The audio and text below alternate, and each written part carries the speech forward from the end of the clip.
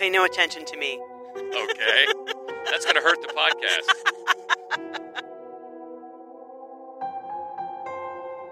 Nobody has rabies. Nobody talks about rabies. Nobody bites anybody.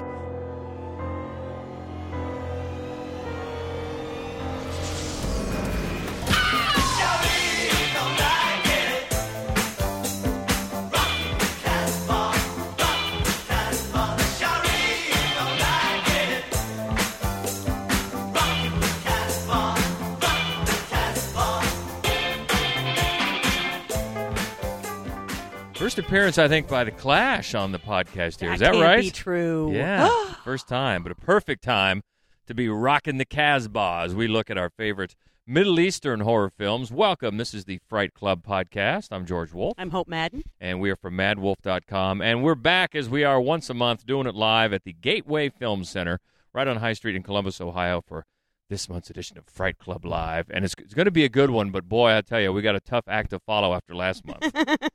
That was fun. It was. We got Greasy with the Greasy Strangler, and it was the best. It was the best crowd we've ever had. It was. Which, to tell you the truth, I kind of expected. Yeah. With a movie like that, and the word just kind of was getting out, and the movie is so crazy and it's so fun, as you've said many times, to see with a crowd. Exactly. I'm not surprised that happened. So thanks to everybody that came out. It was a blast. And then we followed that up on Halloween. Right. With the best non-Halloween movies. Yeah, non-franchise. Non-franchise. Because everybody watches the Halloween movies, Sure. of course. And so we wanted to throw some other out that were trick-or-treat related. Yeah. And that went over pretty well, actually. It did. I was a little bit surprised. Paul from the B-Movie Bros, B-Movie Paul, he was really happy about it. Monty, our friend Monty, who won the hat last time, he was happy to see Murder Party in particular. He's our friend, but as soon as he won that hat, he was no one else's friend. No, he was no one I else's think he's friend. that guy that won the hat. Mike was really happy that Trick or Treat was number one. A lot of people were, yeah. Gets a lot of love. Columbus, Ohio filmmaker. Yes. It gets a lot of love for good reason, and it was nice that it was able. I mean, we didn't put it at number one just because of that. We really like it. It's absolutely a brilliant and gorgeous to look at movie and very, very clever. But it was a nice way to give it some love, which I don't. Has it made any other of our podcasts? Not Yet.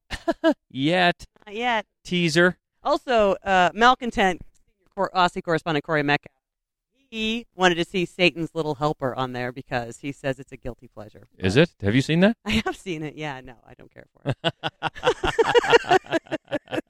There you go, Corey. Well, good stuff. Yeah, that was 2 weeks ago. That was last podcast. Mm-hmm, the last podcast for Fright Club. So now we look ahead to Middle Eastern horror, and this is one I know you're excited about because it's another area that doesn't get a lot of attention. It doesn't, and I think that is primarily because there's been very, very little output from the region in this kind of cinematic genre until recently, until the last few years. The first one I was aware of was a movie called Hell's Ground, which is from like the early 2000s out of Pakistan, and I watched it at the time because it was the world's first Pakistani horror film. So that was exciting. And then that's what made me realize I've never seen an Israeli horror film. I've never seen an Iranian horror film. I've never seen an Iraqi horror film. I've never seen any horror films out of this area of the world. And Hell's Ground is not a great movie. Thanks, Trump. But it's just an interesting mishmash of existing horror tropes. You got a lot of it's a slasher movie. There's a little Texas Chainsaw Massacre thrown in, but it takes a lot of the really not cliched but very common elements. You know, you're lost. You're in the middle of nowhere. You get scary directions from somebody in the side of the road.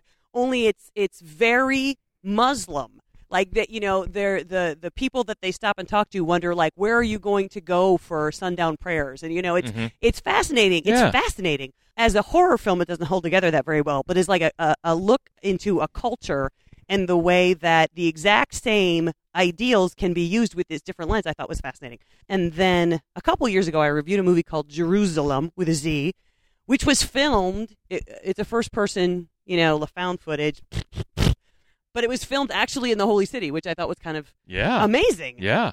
It's not a good movie. I would watch Hell's Ground first because it's more interesting. But I just thought the whole thing was really interesting. So there have been, and there will be more and more horror films that come out of that area of the world as censorship lifts in certain countries, and as films are just easier and less expensive to make.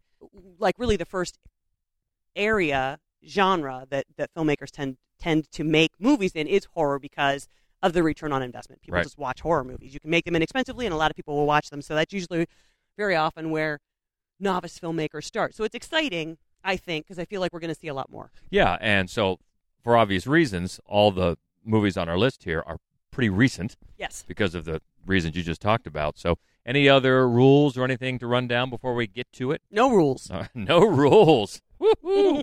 Grab hold of something. This is going to get nuts. All right, so we'll start with a movie from 2010 out of Israel.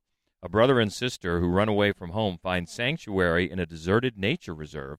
When the sister falls into the trap of a psychopathic killer, the brother sets out on a race against time to find help. It's called Rabies. היא לא סגורה?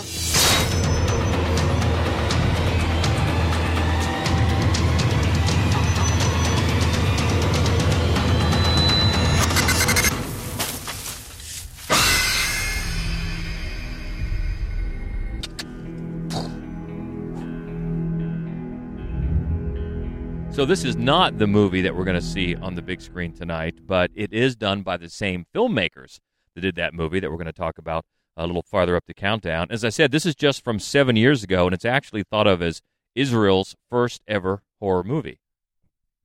Pay no attention to me. Okay. That's going to hurt the podcast.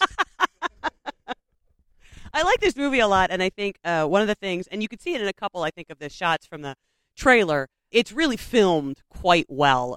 The shot right toward the end there before whatever happened just happened, where there's a tree close up separating these two characters, but you can see the one dragging his leg and his shovel in the direction of the other man. I think there's a lot of really well-framed, creepy moments in this movie. It's called Rabies. Guess why? I'm asking because I have no idea. There are no rabies involved in this movie. Nobody has rabies. Nobody talks about rabies. Nobody bites anybody. I have no idea why this movie is called Rabies. There is a dog, but he seems quite nice and healthy. I don't know. So the film basically kind of follows three different storylines as they intersect inside the woods, which, as we all know, if you go into the woods, you're just asking for this. You're just asking to be murdered mercilessly. Especially if you're running through the woods in little tennis skirts. Yeah, that's a bad idea. It is a bad idea. You're not dressed for the woods, honey. No, you're not. So each of the groups of people who enter the woods, they all have their own storyline. And to a certain degree, they have their own style of horror film that follows them in, which is one of the things I do think is interesting about this, is that the way the things interconnect, it's not just three different sort of groups of people in the same story. It's three completely different storylines and in a lot of ways different horror-type films, and the way they intersect, I think, is very interesting. The performances are really good. Almost different homages to certain types of horror films, yeah. Yeah, especially Lior Ashkenazi. Nice. I've tried that like 9 times. Very nice. Who also is the lead in Big Bad Wolves. So as George mentioned, it's the same filmmakers, and obviously at least one actor that they like to work with repeatedly, and he's really, really good in both films at being sort of charming and funny and so wrong. Like, just so wrong. More so in this one. You're charmed by him, and at the same time, he's a horrible, horrible, soulless man. And he's not the worst person in the movie. So it's just, it's quirky. All of the characters get the opportunity to have their own individual personalities, which I like very much. The interaction among the characters is very fun and somewhat authentic. There's a fascinating use of landmines, which I'm all for because that doesn't happen that often. It's worth it. It's flawed, but it's a good one to check out. And that's a good start to the countdown. Number 5, it's Rabies from 2010 out of Israel. Moving up to number 4, it's from Turkey from 2015, just a couple of years ago. A squad of unsuspecting cops goes through a trapdoor to hell when they stumble upon a black mass in an abandoned building. It's Baskin. Welcome to the devil's playground. You can trade what you expect. It's your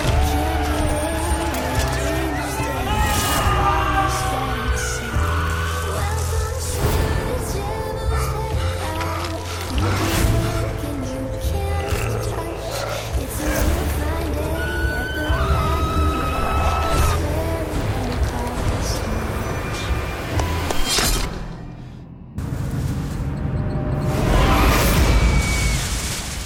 Have you seen this movie? Have you guys seen Baskin? Yeah, boy.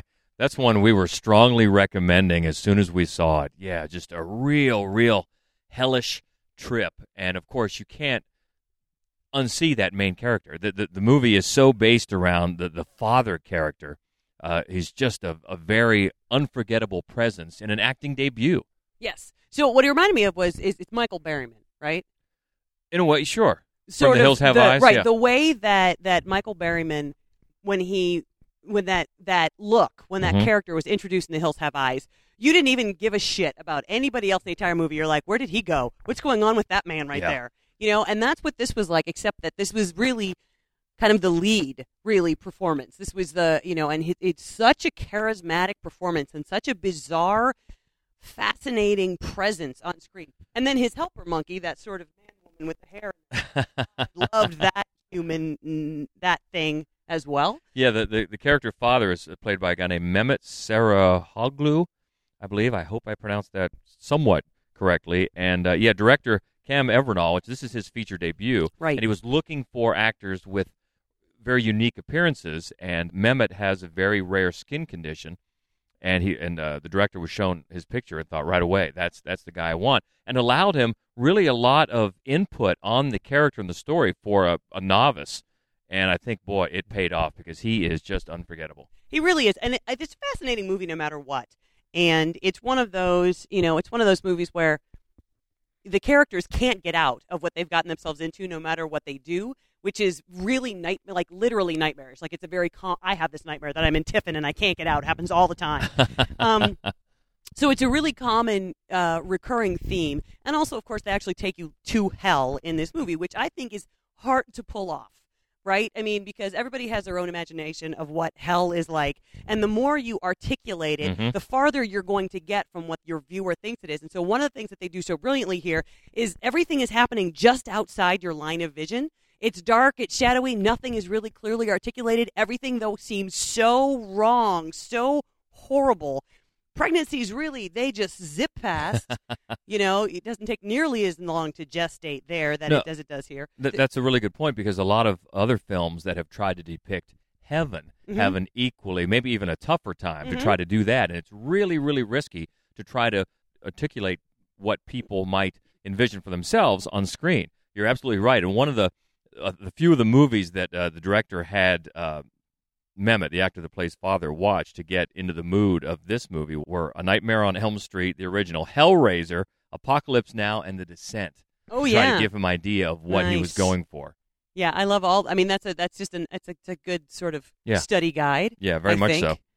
One of the things right from the very beginning, it's got this sort of 80s horror film feel about it, where the kid opens a door and it's like this door to nowhere, and there's this nightmare happening. And I didn't think I was going to care for the movie, but then very quickly, with the whole diner scene, there's a strange meat fixation Yes. with this movie that I think serves it really well, because it's very just vulgar and unseemly and just nasty. And also, I like that the cop characters are drawn fairly dimensionally. None of them are particularly good people, but they also aren't this one-dimensional evil that you're waiting for something bad to happen to them. I just like the seediness about the entire effort, and think that, especially for somebody who's never made a movie before, what a huge undertaking to really Yeah. decide, I'm going to take people into hell on my first time out. But And another interesting aspect about the policeman characters is that each of them is displayed at various times in the movie committing deadly sins. right. So you can imagine where that might put them Mm-hmm. in the course of this movie. So that's one we were really impressed by. From 2015 out of Turkey, it's Baskin at number 4 on our list. And at number 3 in our Middle Eastern horror list is one from Israel in 2013. And it's the one that we're going to see tonight. A series of brutal murders puts the lives of 3 men on a collision course. It's called Big Bad Wolves. Bring me joy. שיט, זה אמא שלי. אני חייב לענות לה, אחרת היא משתוללת. מצטער, אבל אני רוצה לשמוע איך הסיפור הזה נגמר. Sweet lover boy.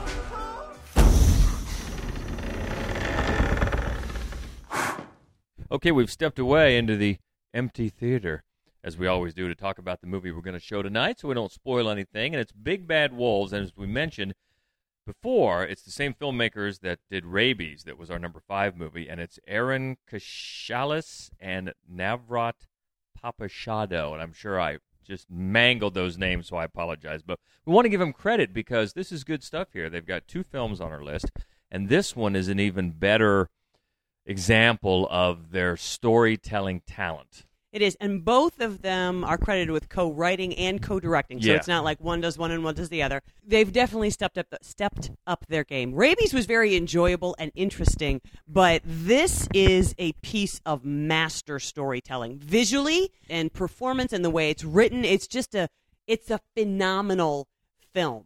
Yeah, what it boils down to is a cop and a distraught father basically torturing someone they think is a killer to get information. And as they turn the screws on him, the film turns up its screws as well and starts making some nice comments about different things. And I like little touches, like there's a part in the movie where someone mistakes someone for someone else. And that's a nice little sly comment by maybe this is what the torturers are doing. Oh, exactly. You know, I like that. And I think all of the performances are so strong so that regardless of who the character is and what kind of man he's playing, every so often you side with him. Every so often you side against him. Yeah. And what I think is interesting is that very often the characters themselves seem to feel the same way. Yeah. I will say, though, the guy that played the distraught father at one point mentions that he's 45 years old. Yeah, that would. It pulls you out a little bit. A little bit. Right. He's lived hard or he's no 45. But anyway, that's a really picking a small point out of overall characterizations, which I agree are very strong. And you know what else I like about this movie? A lot of times in horror films, you'll find sort of this concept of the fractured fairy tale. And actually, we're totally going to do a podcast on fractured fairy tale horror at some point. But this one is more subtle and in some ways, I think, more powerful because of the way, obviously it's called Big Bad Wolves, but little things, there's a red shoe someplace, there's a trail of candy into the woods, just little things that keep bringing you back to this sort of broken, horrifying childhood world. But in maybe a little more direct nod, there's the part where the dad reads from a story. Right, exactly. No, So, yeah. yeah. I mean, they weave it in, in a way that is just fascinating. Yeah. It's very effective film, and like you said, the filmmakers have taken a big step up in their prowess. Yes. So it's definitely a couple of guys, couple of writers and directors to keep an eye on. And, that's maybe all we should say about this one as well. And let's get back in there and prime our crowd to see it. As we said, it's the same filmmakers that did Rabies, and it's got that, it's more suspenseful, but it's got that dark humor going on. Yeah, very, very, very. It's disturbing. I mean, to me, when I saw it the first time, I found it a little alarming how frequently I wanted to laugh because the subject matter couldn't be any darker, but the delivery is pitch perfect. And, if you've seen a Serbian film, this, by the way, bears like really no relation to the Serbian film. Don't run screaming from I the was going to theater. say, you want people to head for the Right. exits? No. But it is similar in that it is a reaction from a country frequently at war about what it's like to live as a normal citizen after you've already behaved in a certain way. So it doesn't take it to the extremes that a Serbian film does, but I think that is a really strong theme throughout this film, not only in terms of sort of what somebody could bring themselves to do, but also how futile that is, how it does not serve any purpose other than your own bloodlust. Yeah, I think that's a good point, and I think that's a point that's often overlooked about a Serbian film, the themes that work there. That's about all we're going to say about this one. We're going to enjoy it here just a little bit. Big Bad Wolves at number 3. Moving up to number 2, a movie from just last year out of Iran. A mother and a daughter struggle to cope with the terrors of the post-revolution, war-torn Tehran of the 1980s, and a mysterious evil begins to haunt their home. It's called Under the Shadow.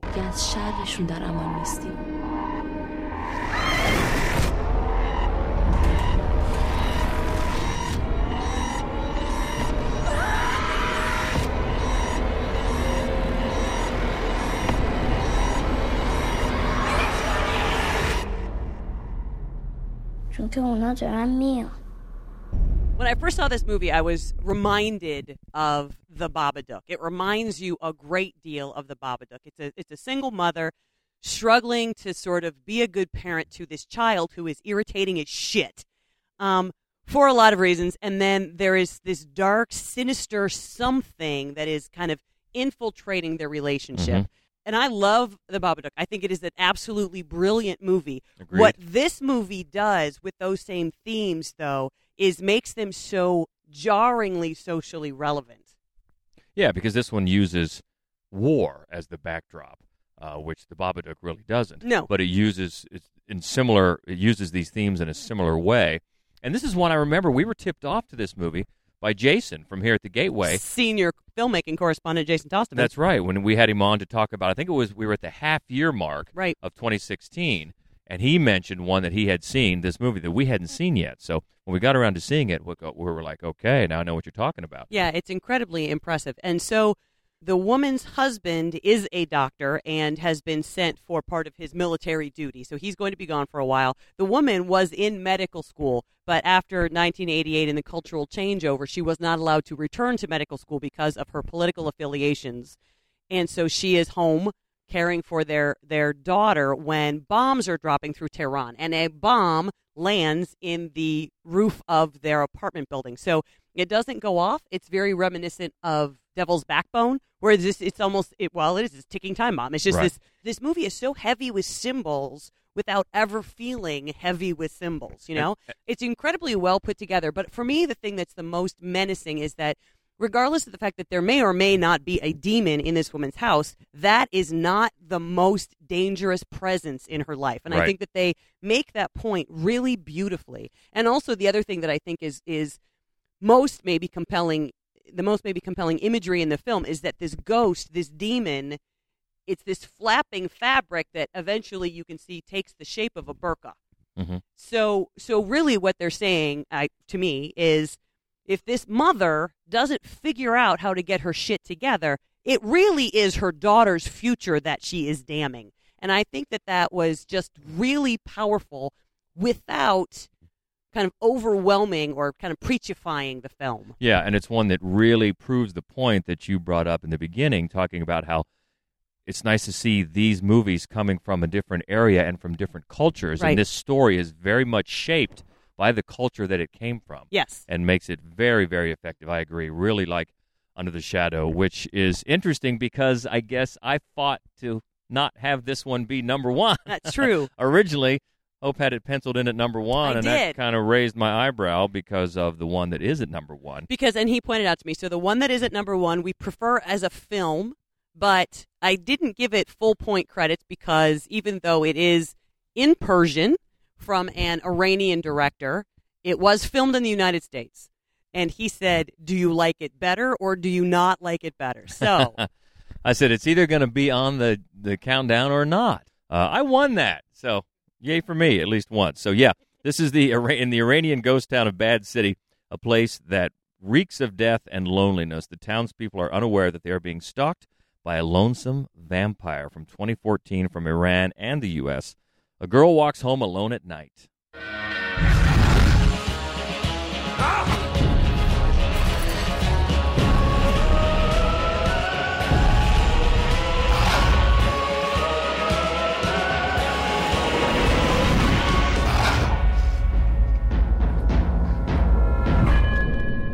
we talked about this movie before. Yeah, many times. I think longtime listeners will know that we talked about this. And also just Ana Lily Amirpour. This was her feature debut as writer and director and just really predicted glorious results. And we also have talked about her second film, or follow-up, The Bad Batch, a lot of times. Well, it was in the food countdown, yeah. It was, that's right.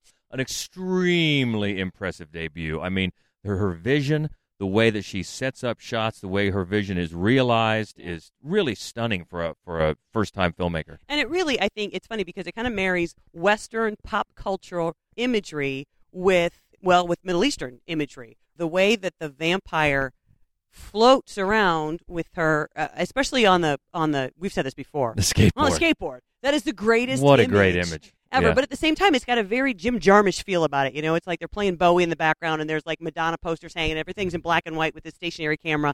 when they're But that's indoors. the cool thing because they're not really Madonna posters. That's Remember, right. you look at the posters, and most of them are imitation posters that That's look right. very much so, which kind of gives the whole thing just another element of it being just a little off. Yeah. That there's a sort of a fun artificiality about the whole thing, and it's also it's a little bit of a Western. Everything about it is just stylish and fascinating, and at the same time, though, it tells a really sad and lovely story.